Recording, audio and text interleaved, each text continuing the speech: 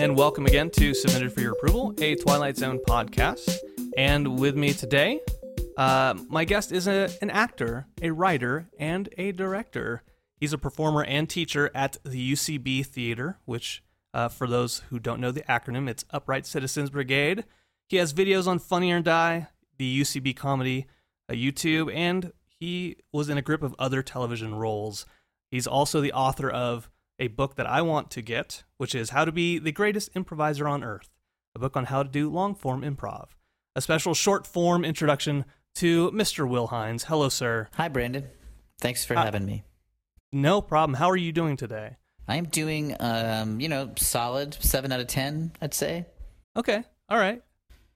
Which is good. That's I'm get up every morning hoping for a 7, so I'm psyched. Excellent. And we're getting the ratings out early, and I think that's important for everyone out there. Yep, that's right. You're in Los Angeles now, right? That's right. Where are you? I'm on a business trip in Colorado. Nice. So, but normally Hawaii. Oh, cool. I didn't know that. Great. Yeah. So I go from really nice weather to it's freezing. Yeah. Back to nice again. Yeah. But you could be. Colorado's very outdoors. You could be like, I feel like you should be like hiking and smoking legal marijuana and just like talking about something real spiritual. I don't know. I picture Colorado as a real kind of crunchy, be outside place. You know, it is a very be crunchy place. Yeah. Like just outdoorsy. I mean, here in the Springs, you're like a mile away from the sun. So you're in Colorado Springs? Yeah, right now I am. That's near NORAD, right? Yeah, it is. Yeah, Cheyenne Mountain's just right around the corner. Yeah, you can maybe get in there and, screw some stuff up, just try to introduce some chaos into the world. Yeah. And, it's weird because every once in a while you'll see Broderick running around. He's from War Games? He's still the fictional character that he played in War Games is still running around? Yeah, he's still running around. It's the damnedest thing. They're like signs out on the highway, like watch out for Broderick.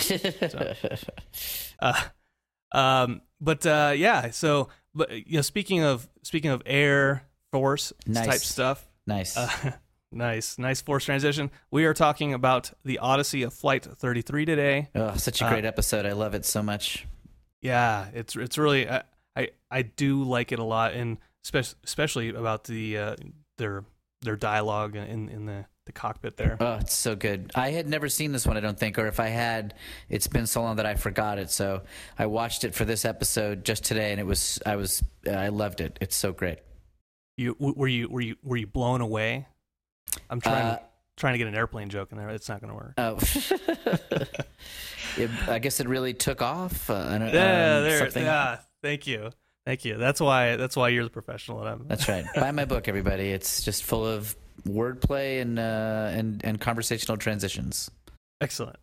And that's why I'm going to buy it. So, all right. So this episode aired February 24th, 1961. Stars John Anderson as Captain Farver, Paul Comey as First Officer Craig, and Hart McGuire as Flight Engineer Parcell. Directed by Justice Addis. Teleplay by Rod Serling. And here, the synopsis goes a little something like this. Global Flight 33 is making its way over the Atlantic Ocean on the way to New York. When the flight hits a speed pocket, they manage to break the sound barrier.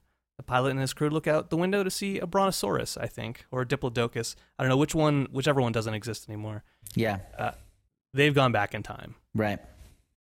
So they decide that the only way to get back is to hit the same sound barrier. Once they bust through, they try it again. They manage to make radio contact with Idlewild Airport. LaGuardia Airport. Oh, LaGuardia. Oh, thank you. Good call. See, that's why I bring guests on to fact check me. So yes, LaGuardia, and LaGuardia for some reason can't guide them landing wise. Their instruments aren't matching for some reason. Yeah. And so as Flight 33 is about to land on the runway, the pilot notices that where the United Nations building should be, the World Fair is actually. And that's when he realizes, oh crap, they're still in the past, 1939 to be exact. And so the pilot radios up the crew, the passengers, and says, hey, we're going to try again. and maybe next time they'll be right. Yep. The end. Yeah, it's crazy. So Mr. Will, what are your thoughts on the episode? I mean, I loved it, first of all. And like with every Twilight Zone episode, with every good one, and most of them are good, I'm just struck by how good the beginnings are to like grab your attention and like make you like want to know what's going on. You know, it's just like it's some of the most patient and confident presentation of an intriguing thing that you want to unpack. Like the time travel thing is revealed pretty late in the episode. The thing that you find out first is that the plane is, for some reason that they don't understand, going very fast. Like that happens first. Right. And there's a good chunk of it where they're just like, why are we going so fast?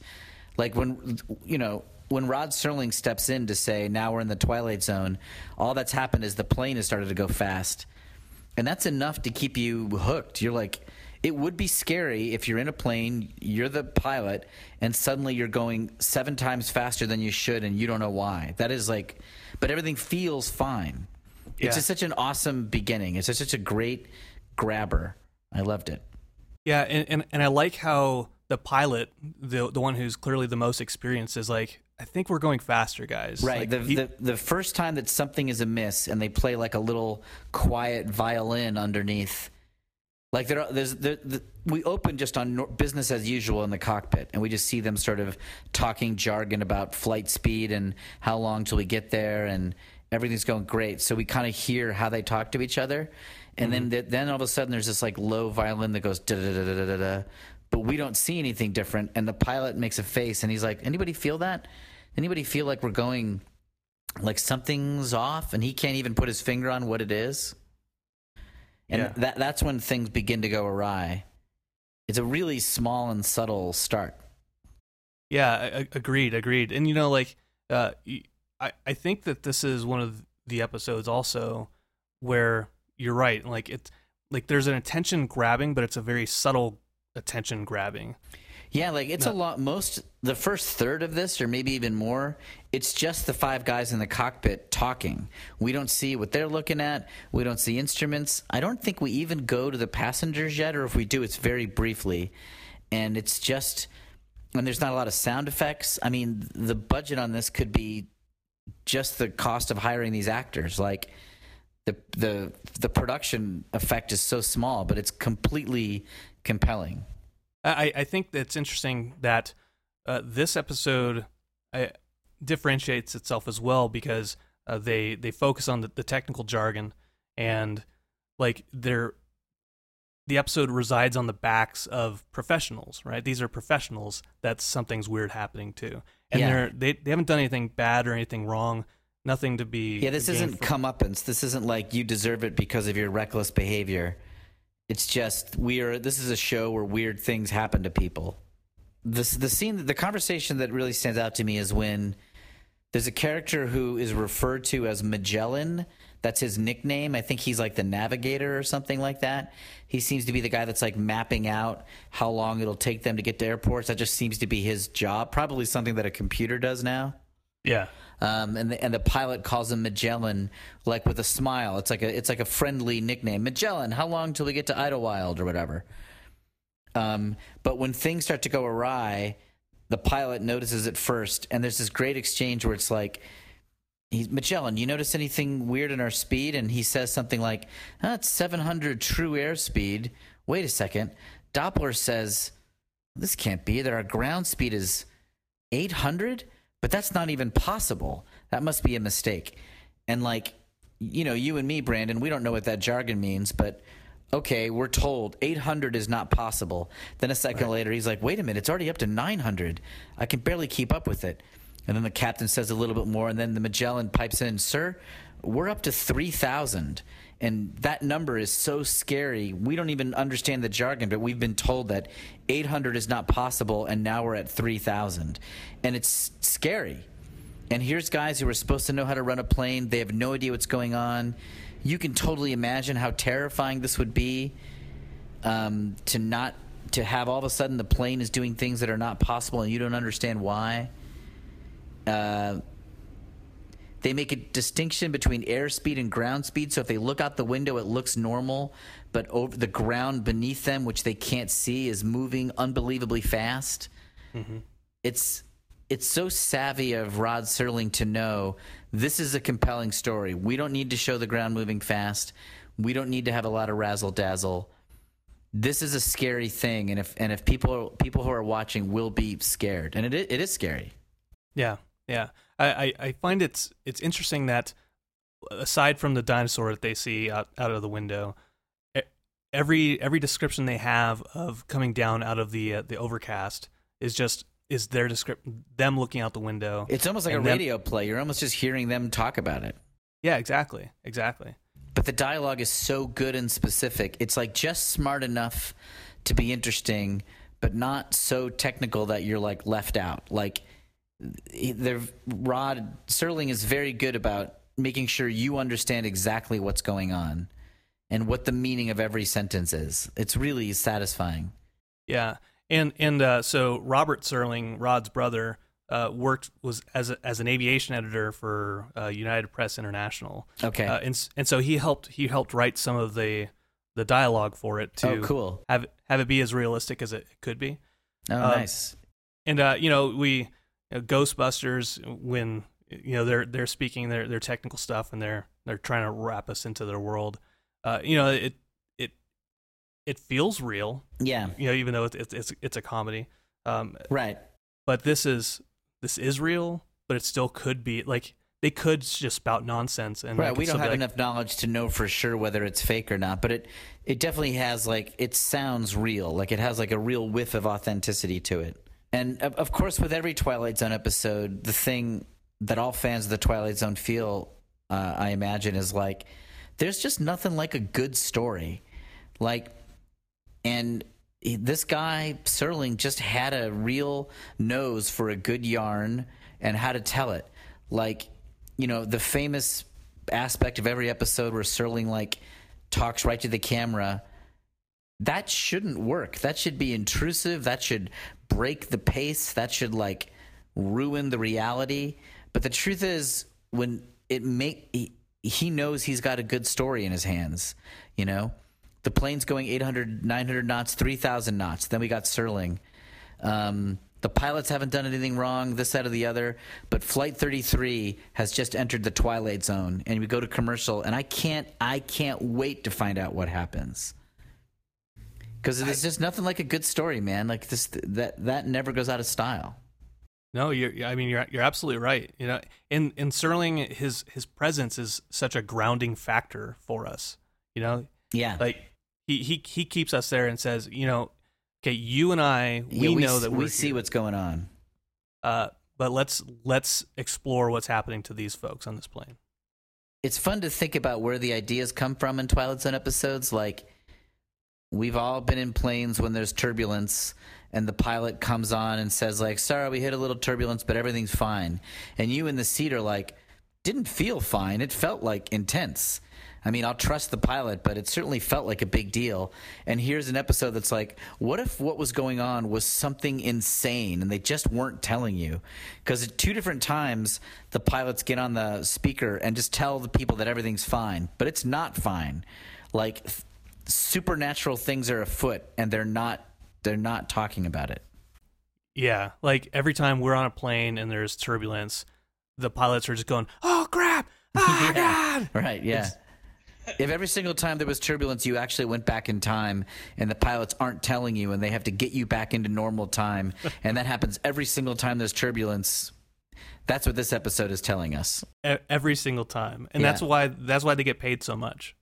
Yeah, I mean they're physicists. They're Einsteinian physicists who are managing the time streams. Hey, that's a good idea for a story. Yeah.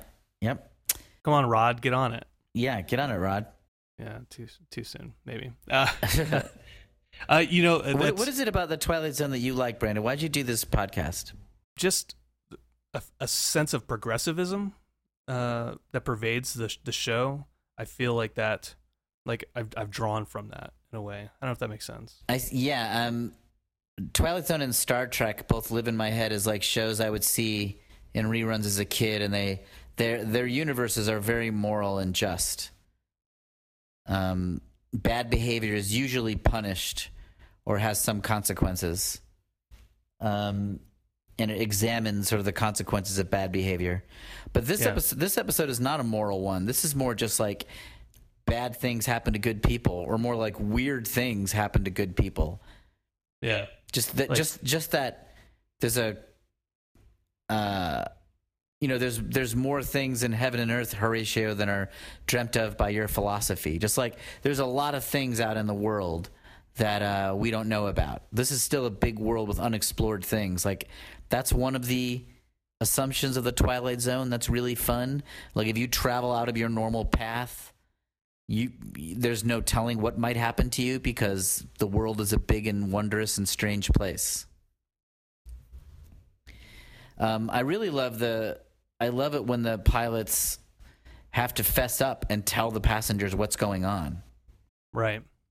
Like they could have just crashed, run out of fuel and crashed, and be like, all right, cool, we didn't tell anybody. But yeah, like, just like the jig is up. Like, we tried once. Well, they flew over dinosaurs and didn't say anything, and we don't see what the passengers make of that. So we don't know how they're rationalizing that there's a bunch of dinosaurs on the ground. Right. The only time we see the passengers, right, is a couple times with the flight attendants, and then I guess a British, maybe he was in the Royal Air Force. I forget what military branch. He's in the Royal Air Force, and he also senses that something's wrong with the plane, probably because of his aviation experience. Okay, yeah, exactly. And so, I mean, all their windows are open too. They can see outside the window as well. Yeah. So I can imagine that the passengers have to have seen something. Yeah. Big ass Brontosaurus. We don't deal with it though until the pilots realize they've gone back in time. They go up into the sonic boom. They successfully get through it again, because when they descend, they see New York City, where they used to see dinosaurs. Now they see New York City. So they're like, "We did it. We're back. We undid it." Except that they didn't totally undo it. Instead of coming back to 1961, they've come back to 1939. Yeah. But that kind of makes sense. If there's just like a time storm, it's not like just a switch that can flip back and forth. You have to be precise, and they didn't ride it long enough or whatever. Yeah. It brings up an interesting question that I had, which was, if at what point in time do they try again, right? Yeah. Do they like, how close can they actually get to the right time that they're supposed to be? That they'll accept. Like, maybe they want to get to 1961. If they get to 1963, is that good enough? Or 1959, is that good enough? Like, we're 5 minutes off of when we're supposed to be back. Back up, do it again. Try it again. It's like when I'm editing sometimes. I'm like, that's close enough. Well, there was the very final shot, the very final narration the final shot is of the speakers that, with the pilot's voice saying, finally disclosing what's happened. We went back in time. We don't know how. We thought we came back, but we're in 1939, so we're going to try it again. And then they're pulling up into the air, and the passengers are left to be like, what? What's going on? But then Serling's narration says something that's really cool, which is, Flight 33 is overdue. The search parties have gone out. The families are being notified. But we know where it is. It's lost in time, trying to get back.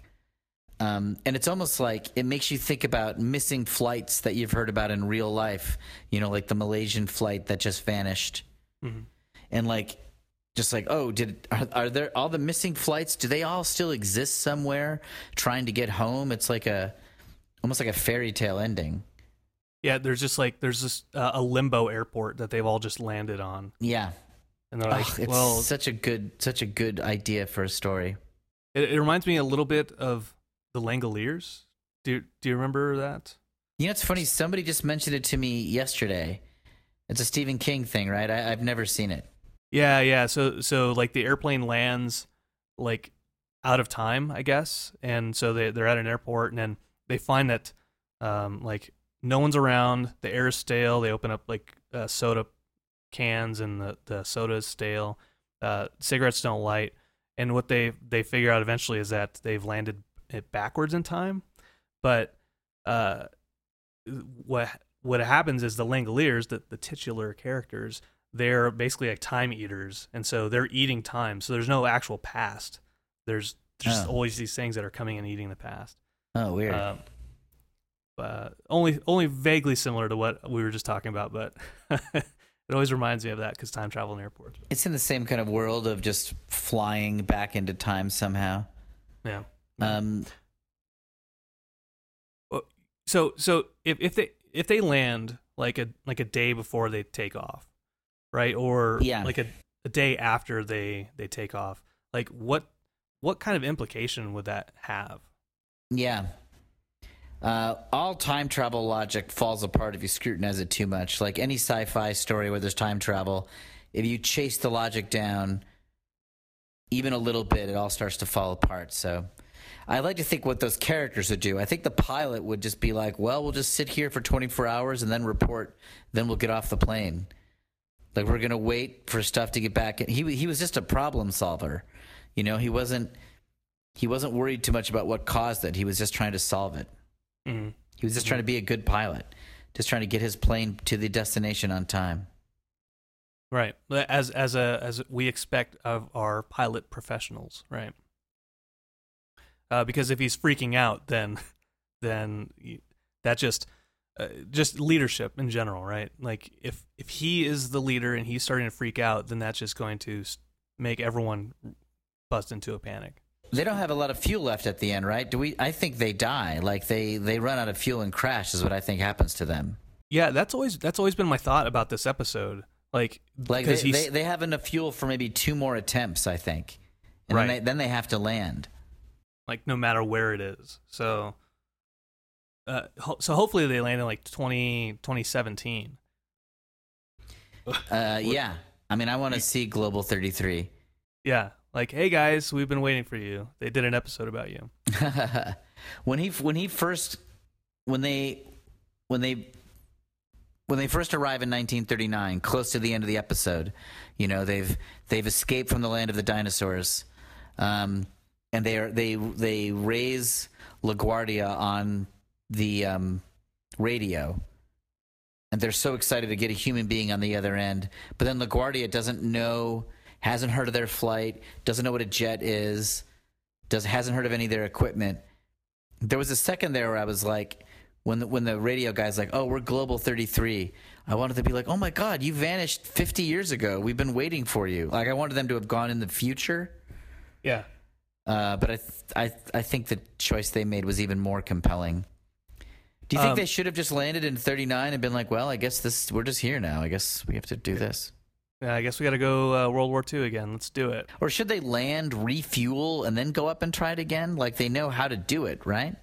Yeah, that's a good question. Or maybe they think there's just a small window where it's possible or something. And I wonder like if the fuel quality is the same. Well, because the folks at LaGuardia are like a jet, Yeah, they've never heard of a jet. So does it take the same kind of fuel? You know, those are. I just had a thought with Last Flight, a season 1 episode where the World War I pilot or World War II pilot, he goes up into a cloud and then he lands in the future. And then so that whole episode, he lands in the future and then he's trying to convince people that he's from the past. And then the person who he ditched, his wingman that he ditched in the past, is now a big general, and he's coming to that base to see them. And he's like, it couldn't have happened. He would have died because I left him. I was a coward. Yeah. And so then he's like, no, I have to go back and save him. He gets back in his plane. He flies into the past. And then the general shows up and he's like, oh yeah, no, I thought he was a coward, but then he came in at the last minute and saved my ass. And it's a same airplane theme, same kind of time travel-y thing. I don't know. Yeah. This is maybe it's a stretch, but it's like almost like, hey, that's the same cloud. They found the same cloud. Good for them. What do you have any other thoughts, concerns about the episode, observations? One more. Is there such a thing as a jet stream that can make a plane go unnaturally fast? Like, is it that breaking the sound barrier made them go back in time? Or was there a supernaturally fast jet stream that hit this plane? Well, they know what the sound barrier is, right? They know what, Mach 1 is. They know what it is. Yeah, there's like they even have gear that warns them if they're getting too close to it. Right. So if that would mean that, they know that breaking the speed barrier doesn't necessarily mean that you're going back in time. So I would say, I don't know, it would have to be unnatural to me, I guess. If they don't even know what's driving them. On the Wikipedia page, they have the opening narration of the episode, and it's just so good. I'm going to read a couple sentences from it. What you've seen occur inside the cockpit of this plane is no reflection on the aircraft or the crew. It's a safe, well-engineered, perfectly designed machine. And the men you've just met are a trained, cool, highly efficient team. The problem is simply that the plane is going too fast. And there is nothing within the realm of knowledge or at least logic to explain it. Like, I love that. I feel like I've done a little bit of trying to write stuff in LA, and one of the things you're told all the time is you need an active protagonist. The protagonist has to cause his or her own problems, and that's got to be reflective of an inner emotional journey. And that is true, or that makes sense at least. But for just a half-hour short story, a plane that just starts going too fast and the pilot is trying to solve it without telling the passengers, I don't need anything. I don't need an active protagonist. Yeah. It's not even the episodes are at most 25 minutes, and so there has to be that economy where you're like, okay, let's push a good story out, build the characters as much as we can, but the story itself has to be good. The foundation of it has to be great. Would you, if you were to say this was a season 4 episode where they boosted them to an hour, would you try to develop those characters more? Like, what would, as a writer, how would you go about that? That's what would you change or? Yeah, I think we would need more. We would need more personally about those guys. Like, was some of them in the war and some of them not, or some of them younger and some of them not? Is one of them trained not on a jet? One of them's only flown on a jet?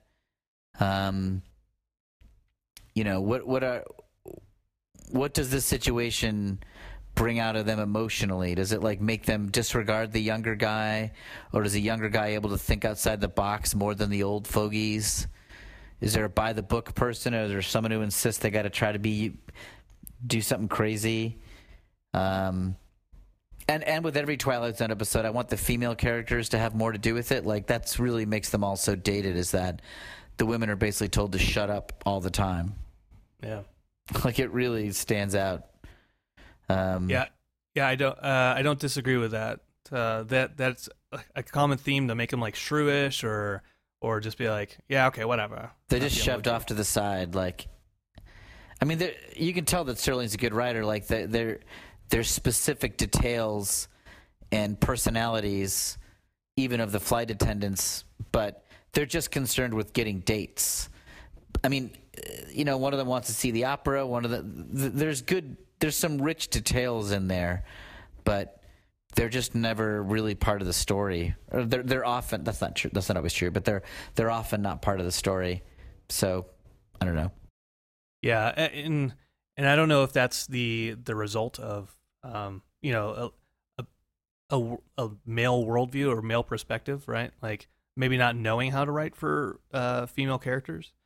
I think it's partly that, and partly just the time. Like, there were no women pilots, so if you want to write a story about pilots, women are not going to be the characters, right? And even in like The Invaders, where she carries the entire episode, she doesn't say any dialogue, which is part of the twist, of course. But yeah, still like don't have to write for her. She's just going to do everything herself. Yeah. But we did have Ida Lupino, who she was in season 1 and she directed an episode of season 5, and so in some ways, yeah, they were trying. Twilight Zone is not alone in having their female characters sort of be off to the side. Like I don't think that Rod Serling is far off of a lot of other people. It's just, I don't know. That's just the nature of time, And 50 years from now, the TV shows of today will look dated in some weird way, and it'll be like, wow, they really mistreated trees. Oh, it's not the same. That's a terrible analogy. But there'll be something that we are blind to right now that'll be so obvious to the future generations. I would love it. I would love it if they talked about trees that way.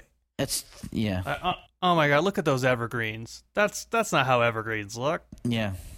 Dumb future people. They don't know. Yeah, they don't know. So you've watched a lot of episodes, right? Yeah, I've. So far I've watched. This will be 40 something, 50, I think. But I've seen pretty much all of them. There's probably a couple that I've missed in general. But. How does this rate among them? Usually I ask my guests usually how to rate them, but yeah, you beat me to the punch. Oh, sorry. You flew right past me. I got it. Yeah.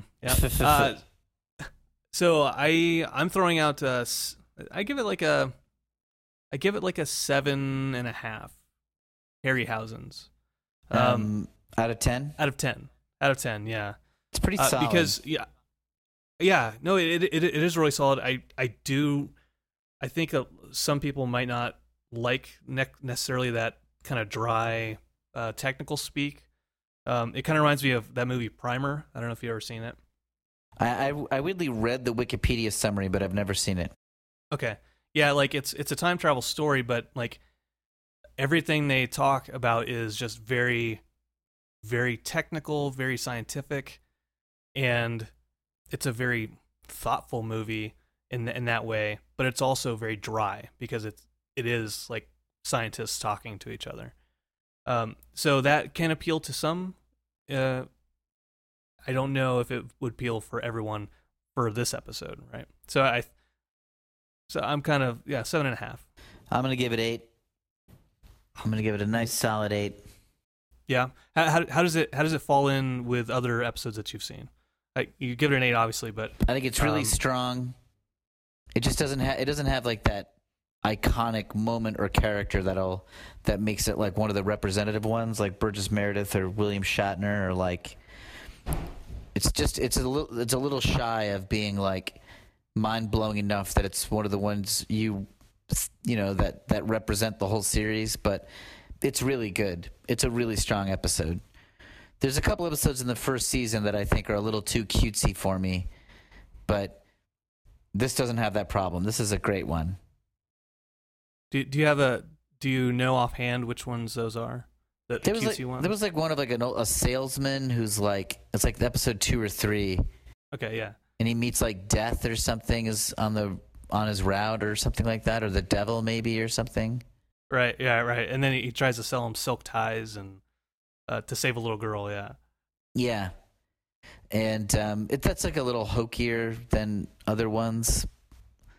Yeah, I think those ones are like they're more along the lines of fantasy. Yeah. And so they're like, let's more fantasy. We'll just stop there. All right. Well, hey, I appreciate you talking to me about the episode. It was really great having you. I do want to ask you a few questions about your stuff. Oh, okay. You don't have to. Do you feel like you have to? Do you feel like you just have to be like a polite host? I don't feel like okay. I have to. I feel like I want to because okay. I mean, beyond the episode, I'm really interested in the improvisation stuff. Right? Okay. Yeah. Because I did it with our Carrie way back in the day in high school. Oh, cool. And there was always folks who were way better at it than I was, and I think everybody even people who are experienced like yourself probably feel that way still. Yeah, I think that's right. But it's always interested me. So I just wanted to just talk to you a little bit about it. You have your improvnonsense.com. And you also have the improvnonsense.tumblr, right? That's exactly right. It's like a blog like that I did for several years writing about improv. Yeah. Yeah. Well, what is it about improv specifically that really appeals to you, I guess? I guess I like that it's a combination of like nerdy theater stuff where you like get to try to be a better actor, but then it's a good helping of being a wise ass smarty pants. Like those two things both appeal to me. You know, trying to be like a vulnerable, open, present actor. That whole thing appeals to me sort of like in a spiritual way. And then also just trying to be funny and witty and kind of like competitively funny is funny to me also. Being a wise ass, like those the yin and yang of that, I really like that combo. Is there an aspect of competing comedically, like when you're in an improv scene with another actor? Yeah, I mean, there's not supposed to be, like, that's improv is built on cooperation, of course, but right. I mean, I think part of the fun of it is like, am I going to contribute in a fun way? And when somebody does something funny, I think it naturally stirs up an urge in you to like also do something funny. I mean, I think a little one-upmanship is, in a small dose, is a healthy thing. Mm-hmm. Just enough to make you want to like do well. Not so much that you hurt the show or steal focus, but a little drop of, well, I gotta do my part is a good thing. I got you. Like what was the improv like that you did? What was it like in high school? So we did comedy sports. Okay. And so it was basically just those are games. Like the games, like you have like the two teams, whatever, and then like you have the different games, like you're scene out of a hat or similar kind of whose line is it anyways esque stuff. Yeah. So yeah, I just one of the articles I read on your site was about getting out of your head, right? The whole like, just kind of letting go, thinking about times where you were more confident and stuff like that. Right. And I could never get past that in the comedy sports area. Okay. Like I could do it like, with a friend, or if there's like a group of people that I know, like I can do it, no problem. Gotcha. And I think that's the opposite of what you were saying on your, where like if you feel more comfortable doing it around strangers because there's not that pressure. Yeah. For me, it was weird. I realized that I liked it better. I could get out of my head around strangers. Yeah. But, oh yeah. No, go ahead. No, I was just going to say, like, would you consider yourself an introvert by trade or an extrovert? I think I'm an introvert more. Or I don't know. I think that categorization might not always work. I have I'm a control. I think actually I'm a control freak extrovert. Like I think I like being around people, but I like it on my terms. So like I like I like being alone by myself because then I control my little kingdom of whatever's around me. But I get lonely. I like talking to people. I like being social, but I'm very fussy about who I spend time with and how. So I think I'm a fussy extrovert. Actually, that's my answer. I'm a fussy extrovert. You're a controlled, fussy extrovert. Yeah, I think that's accurate. Yeah, no, I've seen that. That's a new classification. Yeah. That they just released. Yeah. Yeah. I mean, I asked because like if I go to like a new class or a new office setting, it takes me like 2 to 3 weeks to feel comfortable around any of those the people, right? Okay, I'm trying to gauge their sense of humor. Yeah, I relate to that. I know what you're saying. How much they'll tolerate me, and so like a fresh audience, I don't know how they'll tolerate me, and so that immediately like shuts a part of my I can imagine. I see what you're saying. I think I used to feel that way too. Then I reached. I think that's just doing it more though, because once I did it more, even though the audience was technically different every time, I usually kind of knew what to expect. I'm like, well, it's just one big audience, kind of. There's only a certain type of people who come to see an improv show. It's not like I'm going to like the clubs on the road and then to like alt improv places in the city and then like down south. I mean, like improv is such a small world. The audiences are all kind of the same. They're similar enough, at least, that I started to get comfortable. Gotcha. I'll say this: I think that introverts and extroverts like improv. Like you need both types in any good group. You need like sort of shy, quiet, introverted people, and you also need kind of loudmouths. Any good group usually has both personality types, because they're both sort of good at different things. So I think the extroverts seem comfortable at first, but inevitably you need both. Right. Ultimately, you need both. I mean, yeah, I can see that. I sometimes you have to pretend like you fill both of those roles, I think. Yeah. Which is where you get and obviously we're generalizing, but when you have your outgoing introverts and your shy extroverts, right? Right. No, where you're kind of like you're like, okay, I'm compensating for what this group is missing. You've written How to Be the Greatest Improviser on Earth. Yeah. How much of your experience have you used from teaching improv, performing? Like, what was the kind of the catalyst for wanting to push this book out?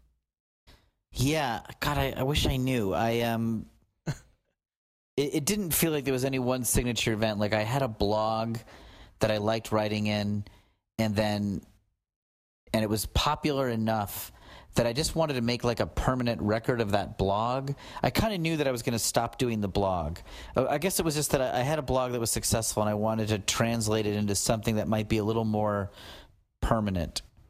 Mm-hmm. And so it was just to preserve this work that I had done in a blog, I guess. But I didn't feel like I could just cut and paste the blog. I felt like I had to like digest it and reorder it and rewrite it, and things kind of seem different in book form than they do in blog form to me.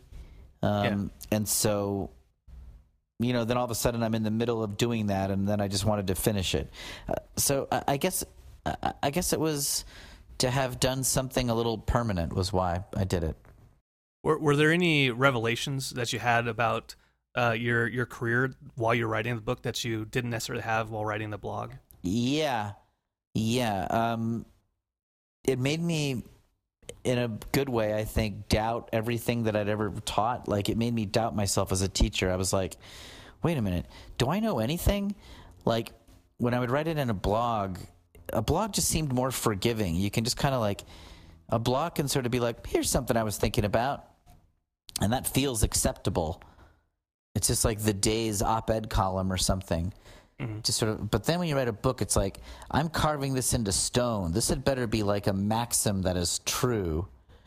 And I found that I had very few maxims that felt true. I could have like a million sort of like thoughts that I can just entertain, but for like good tree trunk support beam maxims, I didn't have that many. And like, it made me really like have to be honest with myself about which of these dozens and dozens of things that I like to think about, which of them can really hold weight? Which of them could people step on and support themselves with? So I'd say it mostly made me like pare way down what I had to say. The blog is like 600 pages. The book is about 120.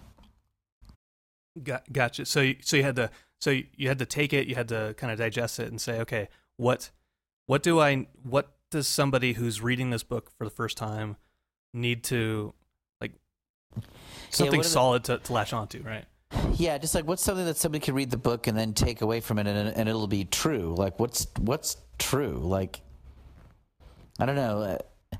Improv, when you teach it, you're very reactive. People do a scene and then you give your assessment of it. So you're just being reactive. You just you can get away with just being an honest assessor of a thing that a group of people all watched together. Mm-hmm. But that's different than being a book where the reader hasn't seen anything. You're not reacting. You have to be proactive. You have to say, think about this. And then here's why I asked you to think about that. And it's like, it's different than teaching. Yeah. Would you say that blogging is more of an improv-esque act? Yeah, it feels more. It does. It feels more like back and forth with your audience. Right. Like you write a blog post, you get comments, and then you're reacting to what the reader likes to hear or likes I think to read, even right? more, a blog is just like a newspaper, and the newspaper is just like, here's what happened today, and here's what we think about it. And my blog could be like, I saw this in class today, and here's what I think about it. Mm-hmm. But a book kind of has to give its own reason for existing first. I think Anyway, so it's like, a blog is more improvisational. The medium it's more like disposable and interactive for sure. A blog. Yeah. Okay. Well. How can people get? I've already mentioned the website, but how can people get a hold of you and check out your book and your blog? My book's on Amazon, or you can get it at my website, improvnonsense.com. I'm on Twitter at Will Hines, WILLHINES. So I think those are good ways to get in touch with me. All right, awesome. I'll make sure to put those in the show notes so anybody out there can read more about you and interact with you. Thanks, man. All right, so thank you so much. I want to sincerely thank you for coming on the show and talking to me about this stuff. It's been a pleasure. My pleasure. Thank you, Brandon. And for everyone else, there's a few ways to get a hold of the show. I'm on Facebook.com/S4OIA podcast, Instagram S4OIA_podcast, Twitter S4OIA_podcast, email S4OIA podcast@gmail.com. There's a lot of S4OIAs, so that's how you know how to find me. Call 860-GO-TZ-POD if you are interested in that. And of course, I am on apatheticenthusiasm.com as well as geekade.com. Head over there, search for Submitted for Your Approval, and check it out. Also, hey, I'm on iTunes and all those other podcasting apps. Feel free to check them out and then leave a rating and then be like, hey, oh my God, it's the best, or oh my God, it's the worst. Either way, I will accept it. But until next time, thanks again to my guest, and this is Submitted for Your Approval.